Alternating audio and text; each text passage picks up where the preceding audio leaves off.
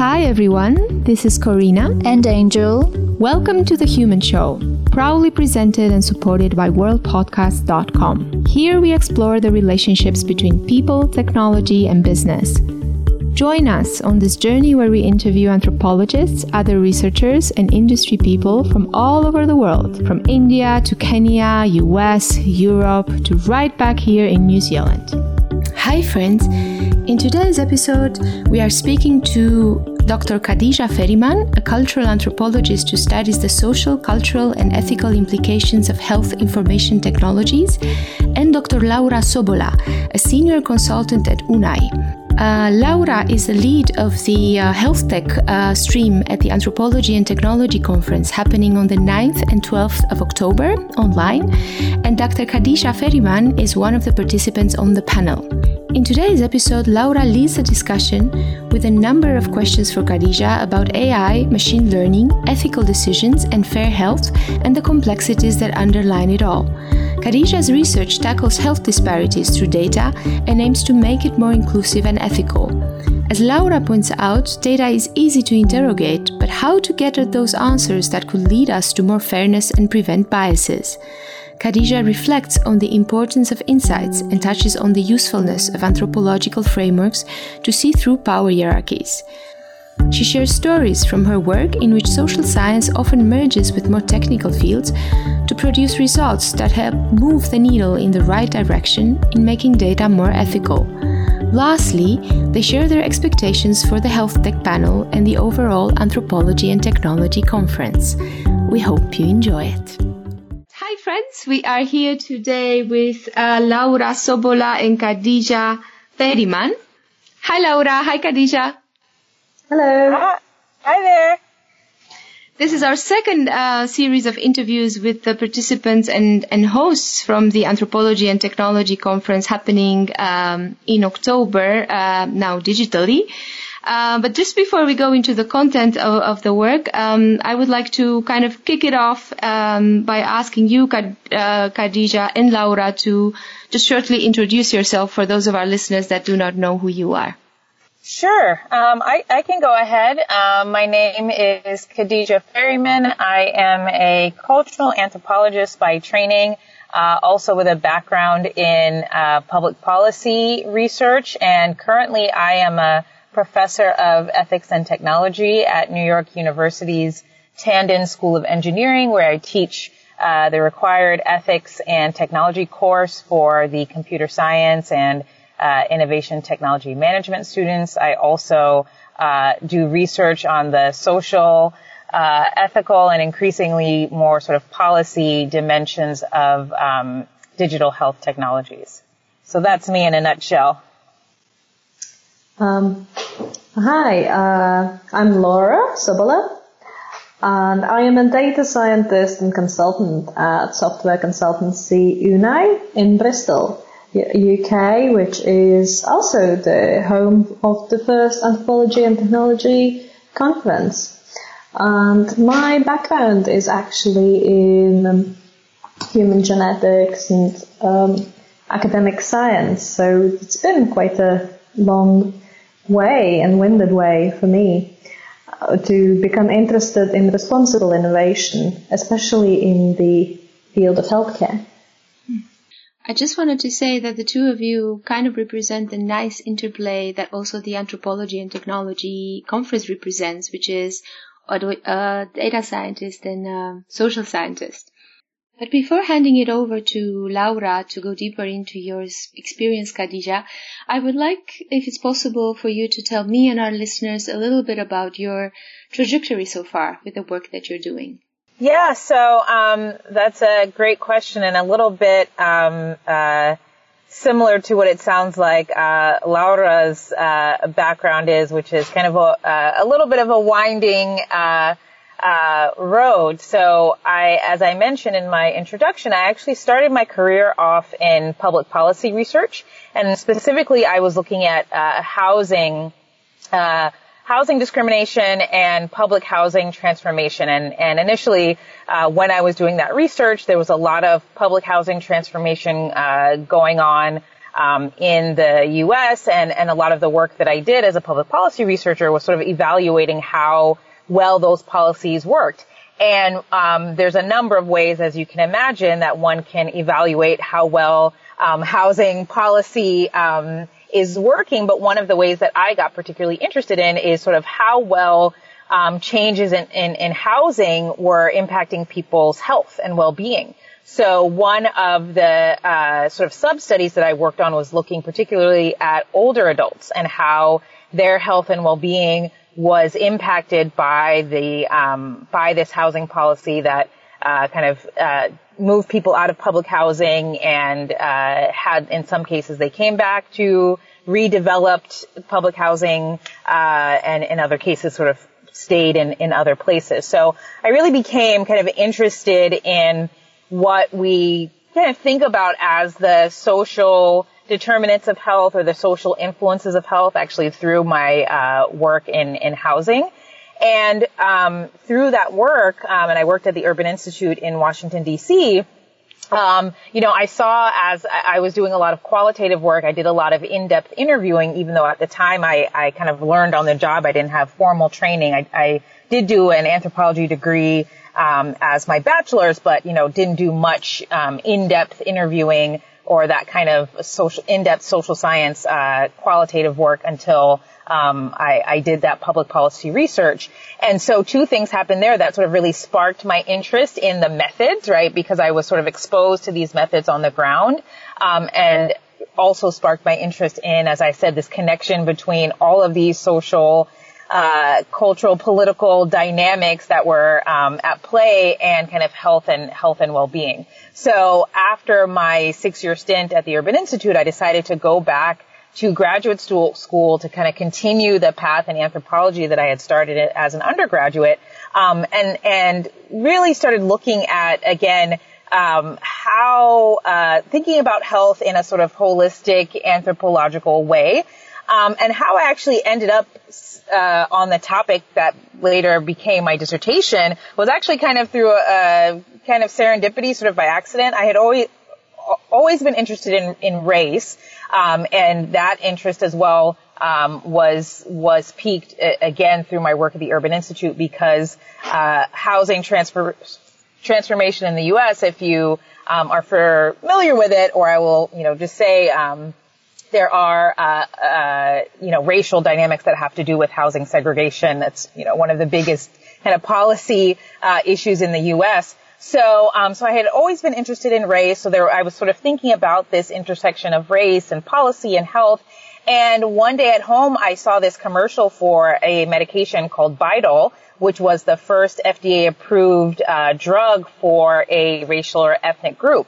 And I just had so many questions. How could it be that African Americans as a group could be kind of physiologically distinct enough to have a medicine that works particularly for them? And that really sort of took me down this path to sort of looking at the intersection of race and genetics and social implications of genetics and the ethics of genetics and genomic research, particularly with marginalized groups, and sort of how people working in this field were trying to make the connections between genetics and health outcomes. So that's kind of how my interest in this area began. And then as I was doing my dissertation research, I started my dissertation research around 2011, where genomics and genomic research was, really kind of booming, and it still is, but at the time was really kind of booming as this new frontier of science, sort of moving from genetics to genomics. But even as I was doing my fieldwork, I saw that there was even sort of an expansion going on. So while I did my fieldwork, there was the big change in the U.S. to electronic medical records. Health apps were being developed. There was kind of the big data, what we think of as sort of big data was really getting started. And so even though I was focused on genomics at that time, almost 10 years ago, I saw that there was almost a sort of other frontier of data, that other kinds of health data that was really interesting, and had other social, ethical, cultural dimensions to investigate. And so after I completed the dissertation on kind of looking at race and genomics and ethics, I looked sort of more broadly and focused really on precision medicine, big data, algorithms as they relate to health, and particularly, again, looking at race, racial disparities in health and marginalized communities. So it's sort of, the story sort of all connects, but, at the time I didn't start out with a game plan, but it ended up sort of each piece in the puzzle all sort of connected. Laura, I would like to hand it over to you now to go deeper into the specific areas of Kadija's expertise that also intersect your own. Thank you, Karina. I guess what might be especially interesting for the audience of Anthropology and Technology conference may be the notion that precision medicine brings together computational science, social science, and medical research. So three, some would say, quite fairly different fields.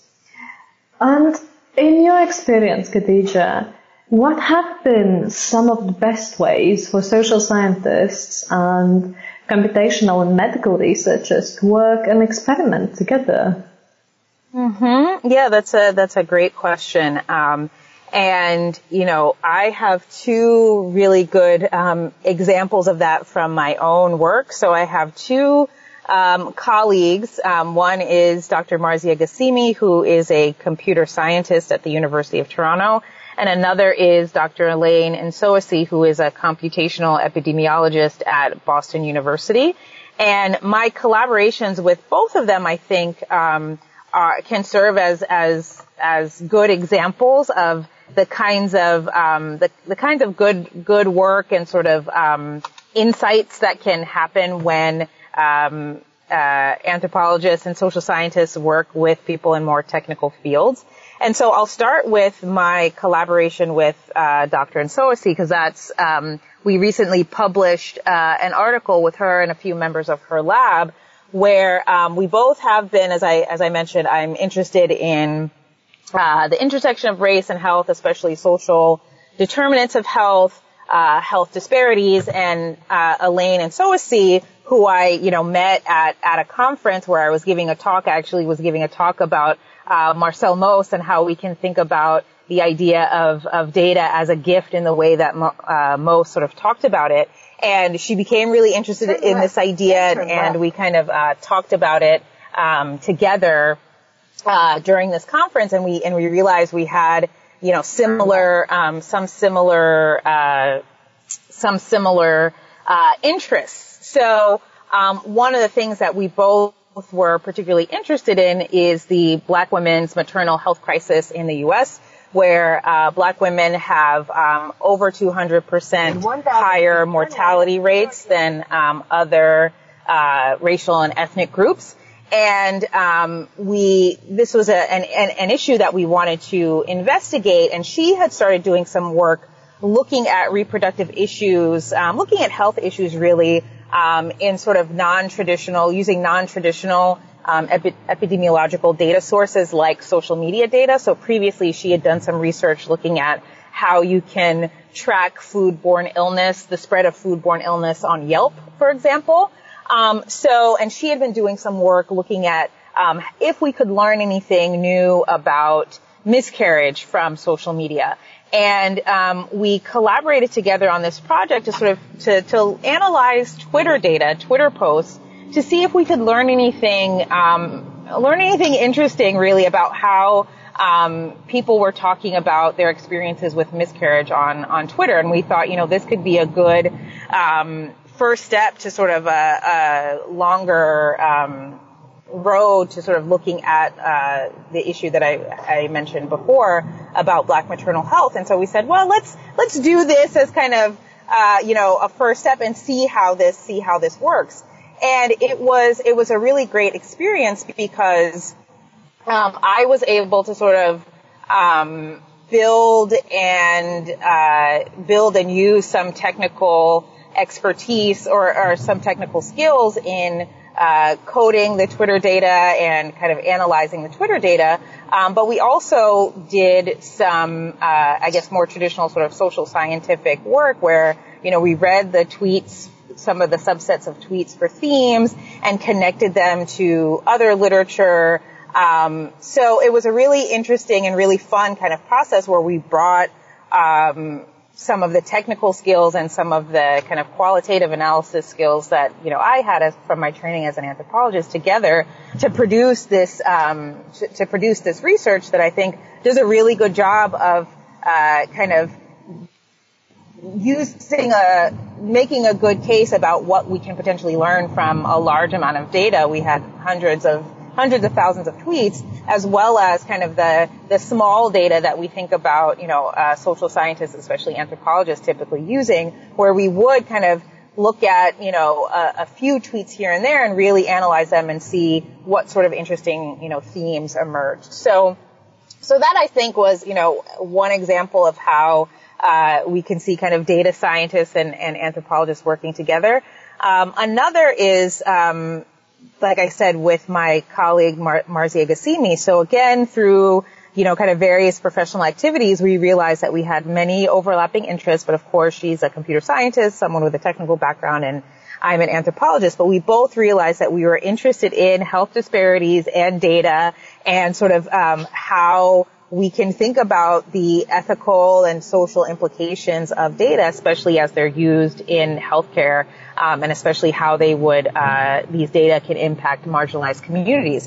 And so one of the things that we did last year was we realized, so she was having these discussions in her computer science world with her computer science colleagues. I was having these discussions in my social science world with my social science colleagues, and we realized that although that there were people on, in each discipline or each set of disciplines interested in these issues, that they hadn't really ever been brought together. And sometimes, we would sort of mutually invite each other to conferences, but they didn't kind of, quite seem like the right fit. And so what we did was we put together, which was to our knowledge the first kind of interdisciplinary gathering of researchers interested in fairness in machine learning in health. And we did that last year, and it was great because we had presentations that were more on the technical side, as well as presentations from others who were social scientists. We had a clinician give a presentation, which again goes back to your point, Laura, of with precision medicine, we really do see these multiple fields coming together. You have the social science, you have the various technical sciences, but you also have clinicians as well. And so we were able to bring all of those perspectives together. And so that, I think, was a real success and a real way to sort of initiate connections, conversations, that we hope will sort of build to more meetings like that and potential kind of grants and collaborative work in the future. Yeah, it really sounds like it's the perfect example of how data empathy actually comes into play. Because I have worked with health data as well, and I happen to have some domain knowledge. However, I would not really have a domain knowledge being a patient in various different situations, as well as being a part of a marginalized community. I simply wouldn't have that. So going and talking with a social scientist could be actually really helpful and not get me stuck in a model where I only see the numbers and the features, because it's sometimes so easy to interrogate data and get the answer you want, especially if you know where you're trying to get to. These days, if you try hard enough, I think it's possible. But obviously, I think what we all want is indeed fairness and is the right answer. Yeah, absolutely. And just to add to that as well, one of the clinician who I mentioned, Dr. Charles Asenwa, who's at, Montefiore, and I think this is another great kind of, example as well, is that, he is working on, developing, algorithms for, stroke detection and prevention, and he happens to work with a largely minority, community, at his institution. And, one of the great things was through conversation with Marzia and myself is that, we talked through, some of the pluses and minuses of various, model decisions, not just, in terms of the technical side, but really in terms of, the patient population. So we talked about, what the benefits of thinking about equal performance across groups and what that would mean in his particular, with the particular patient demographics that he was working with. So I think that was another example of, again, having that interdisciplinary conversation sort of was really, really helpful. Yeah, and I guess this quite nicely leans into the conversation about the fact that precision medicine and machine learning together has a massive potential to introduce a variety of those kinds of biases that continue to exacerbate inequality simply because it's often built in the data. So how do you see social scientists and anthropologists could work together and help to reduce these biases? Yeah, so I think there are a number of opportunities for social scientists to work with colleagues in technical fields, or to even to also kind of do research and raise awareness about these issues, even if there isn't kind of direct collaborative work. So, for me, I think when I did my the Fairness and Precision Medicine report with my colleague Michaela Pitcan, when we started that research, there was a conversation going about algorithmic bias in criminal justice and in some other technologies, but not much around in health and about health data. And it's been really encouraging to see that since we published that report, that there has been a lot more awareness of the potential, not only the potential, but actually some actual cases of algorithmic bias kind of happening with healthcare data. So I think, that's one role for anthropologists in particular, because we our training allows us to really get to the sort of on the ground. I have a colleague at Data and Society Research Institute in New York City where I did my postdoc.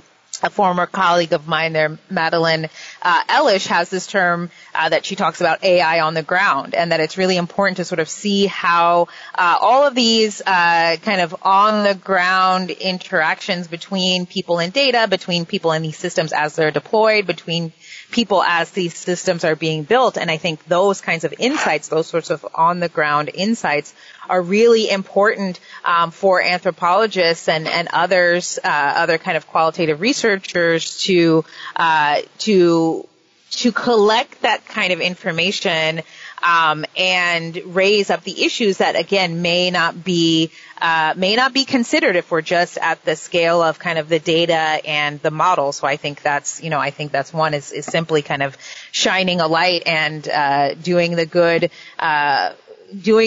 anthropological holistic work of connecting these on the ground exchanges to these bigger issues that we see with fairness, with bias in data and models. So that's one.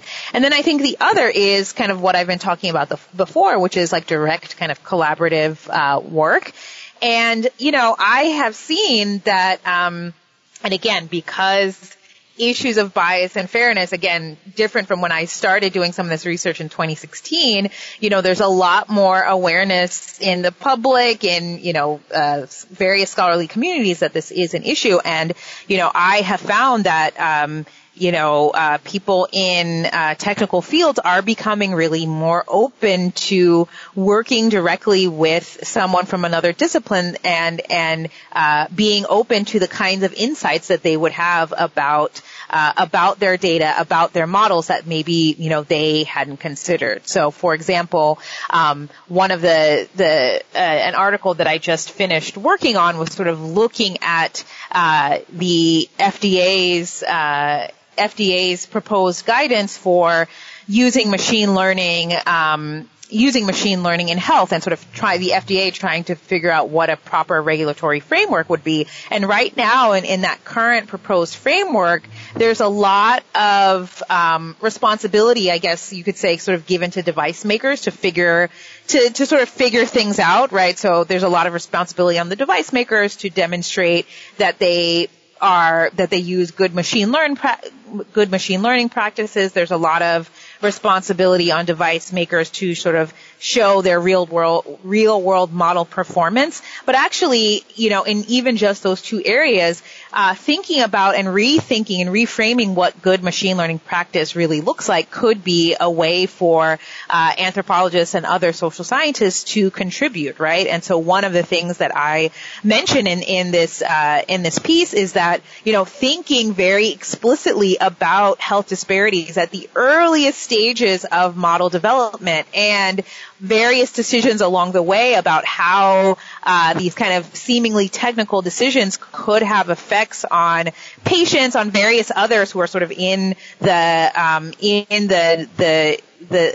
sort of impact field of, if you will, of these models is really important. And anthropologists and other social scientists can kind of help device makers, model designers sort of think through these things. And then especially on the real world model implementation piece, right? If makers of, AI and ML devices in health have to demonstrate to the FDA or other regulatory bodies that their, models are performing in a certain way, that real world implementation, again, thinking about the real world, I mean, that's our anthropologists and social scientists, that's our bread and butter, right? So we can really be, partners in thinking through, and sort of framing and reframing how to even define real world model performance and the kinds of things that should be considered when we're thinking about evaluating the impacts of a model in the real world. What I find quite fascinating is that healthcare, obviously, as all of us know, is a heavily regulated field. So I do wonder if these kind of practices and a lot of ethical codes that are out there for healthcare and health data will ever make it into regulation, and should they, frankly? If they'll make it in, sorry, can you just say the last part of your question again? Yeah, if whether these ethical frameworks and new machine learning practices will become parts of regulations and healthcare and health data standards. Right. And yeah. Should they? Right. Right. Yeah. So I think, I would say, yes and. So yes, I think there's definitely room because AI and machine learning in health is such a relatively new area. I think there's definitely room for data standards, for sort of new regulatory policies. So in a colleague of mine, Dr. Tina Broussard at Stanford, she's recently written a piece about sort of minimum data standards that should be in place for health data. So I think there's definitely room for standards, but I want us to also sort of caution that implementing some codes and standards is not gonna solve all of the kind of ethical or social impacts and potential negative impacts of data, right? So having some guidelines are helpful, but they will never be completely comprehensive and really and here again is where I think an anthropological approach is actually helpful, right? Because with anthropology, one of the main kind of frames of analysis is sort of thinking about power and power dynamics. And with ethics, the way that I approach ethics, right, is that yes, there can be guidelines and those are helpful, but those guidelines change and their resonances change depending on how what the power structure is and what the power hierarchies are. And as those, power hierarchies change, those ethical guidelines could become, sort of more or less impotent depending on what the the codes and the guidelines are. So those are a good, they can be good, touchstones, but not the kind of end all be all, if you will.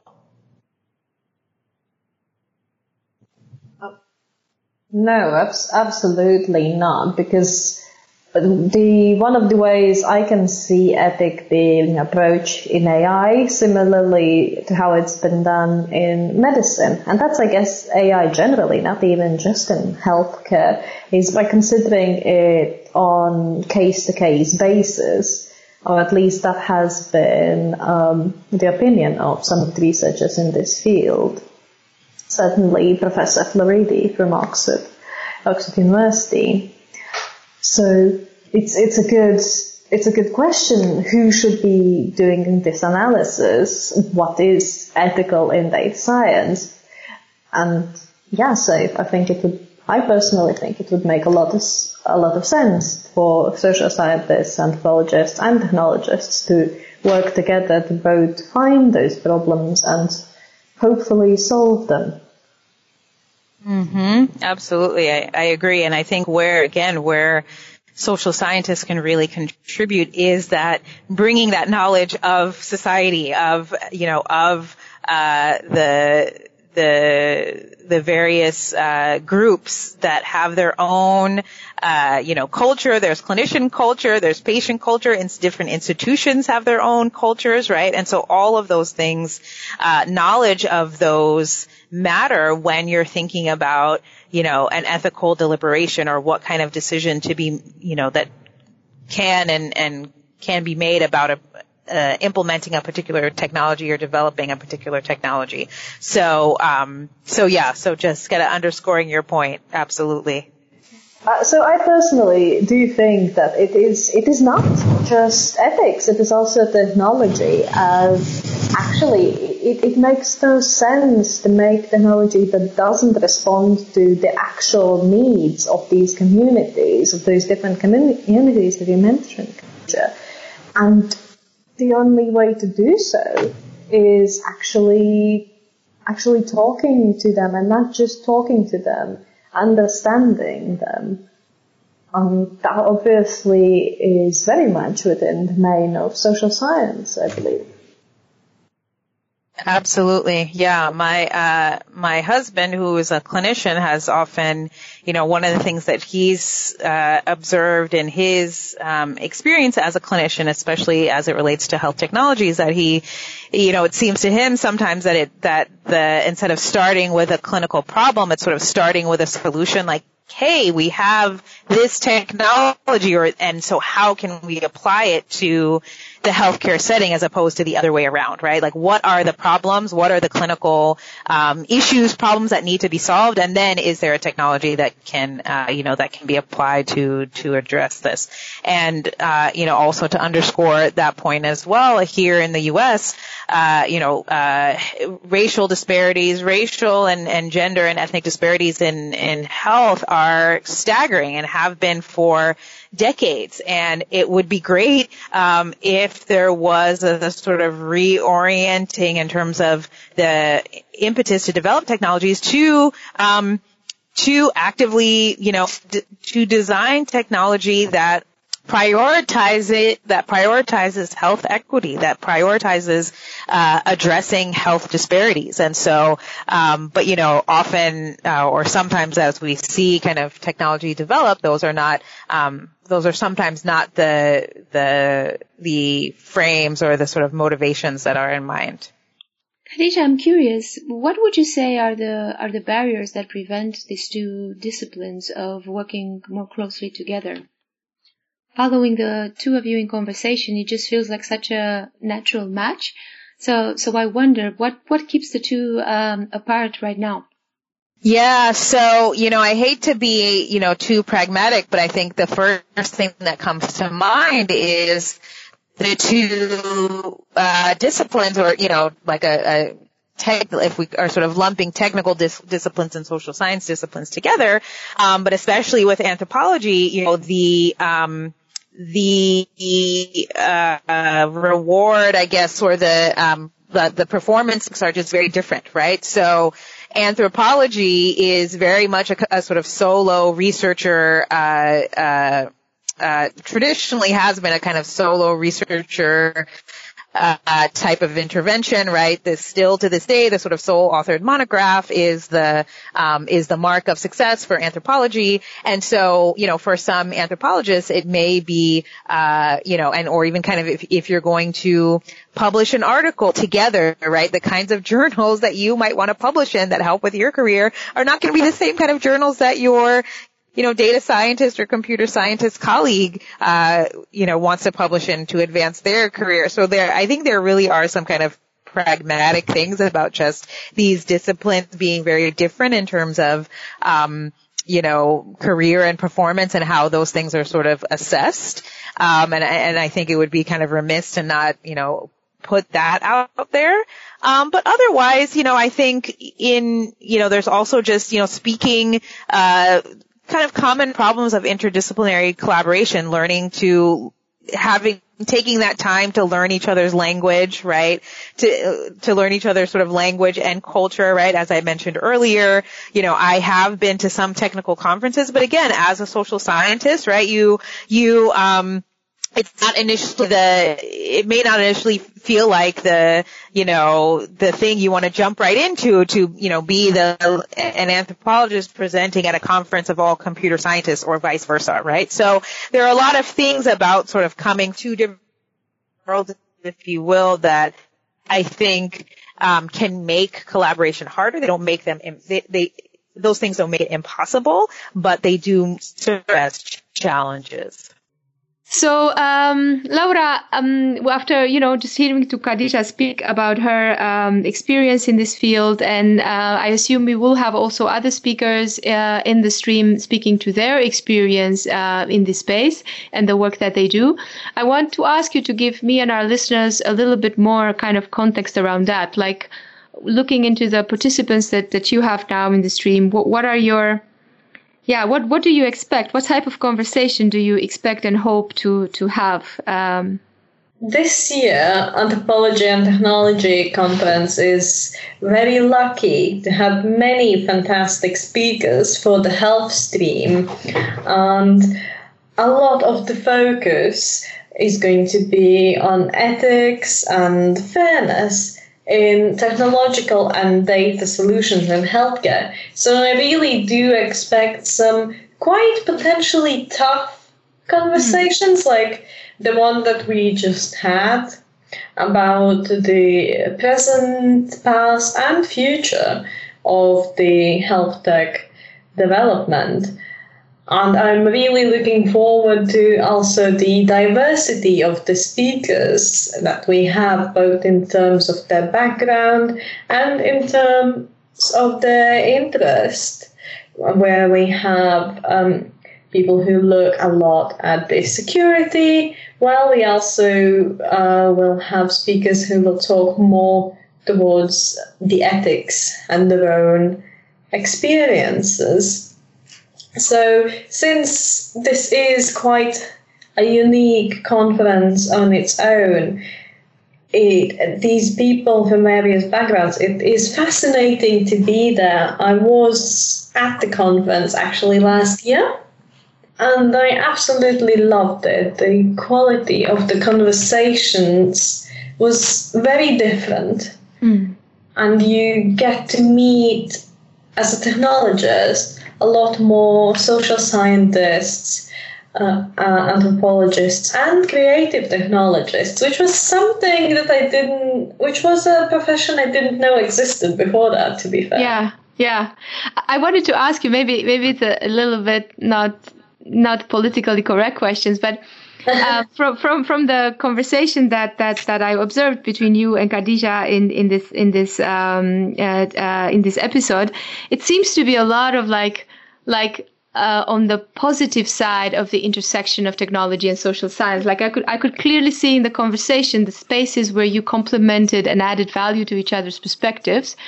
I wonder if can we see more of the other side, the friction, the tension in the panel, or do you expect that, or is that something that you find also valuable to pursue in this spaces of interaction? That's a really good question, because one thing is, basically what happens is that if there is too much of this friction, that conversation never happens. And so very often when it does happen, it tends to be between people who already agree. So you don't necessarily see a lot of that friction, and it is hard to do. But I absolutely believe that there is a space for that. So for anyone who feels, I don't know, some quite strong views towards one way or the other, I would definitely encourage them to come to the conference and have a discussion, because I think both the members of the speakers of the health stream as well as the participants of the conference would certainly love to have a good, well-rounded discussion. Yeah, I wanted to ask you, because, also from friction, actually you do build the energy to create, right? To create content. So you do need that friction, but you can't just stay in it without moving into a space conversation and debate. So yeah, maybe also from my end, is that also an invitation, for those that come, but also for those that will be on the panel, to kind of stay with that space of friction and finds ways into turning it into knowledge or sense make as a kind of an engine for sense making, no? Oh, absolutely. I do think there should be that friction, because without it, we won't learn each other's language and we won't have that fierce conversation, which is where new ideas grow. And that may well be a reason why this conversation isn't happening as much as people are apprehensive about going in too deep, where I think, there might be some really one-dimensional views to both of these groups. Yeah, that's really nice. It's a different. It's a great kind of invitation to be both a participant. So, any thoughts that you would have for those of our listeners that are considering to join? I'd say bring your experience, bring an open mind, and be ready to learn and also teach other people. It's going to be an exciting day of, I think, something for everyone, and definitely suggestions are always welcome. So I think Dawn, the organizer of the conference, would also love to grow this to reflect the audience. And what are their needs and views, and to really further this conversation as much as we can. For those of our listeners, I'm going to put in the show notes all the links, all the details to the conference, so that you can go check it out. And thank you very much for being with us today, Laura and Kadija, and can't wait to see you at the conference.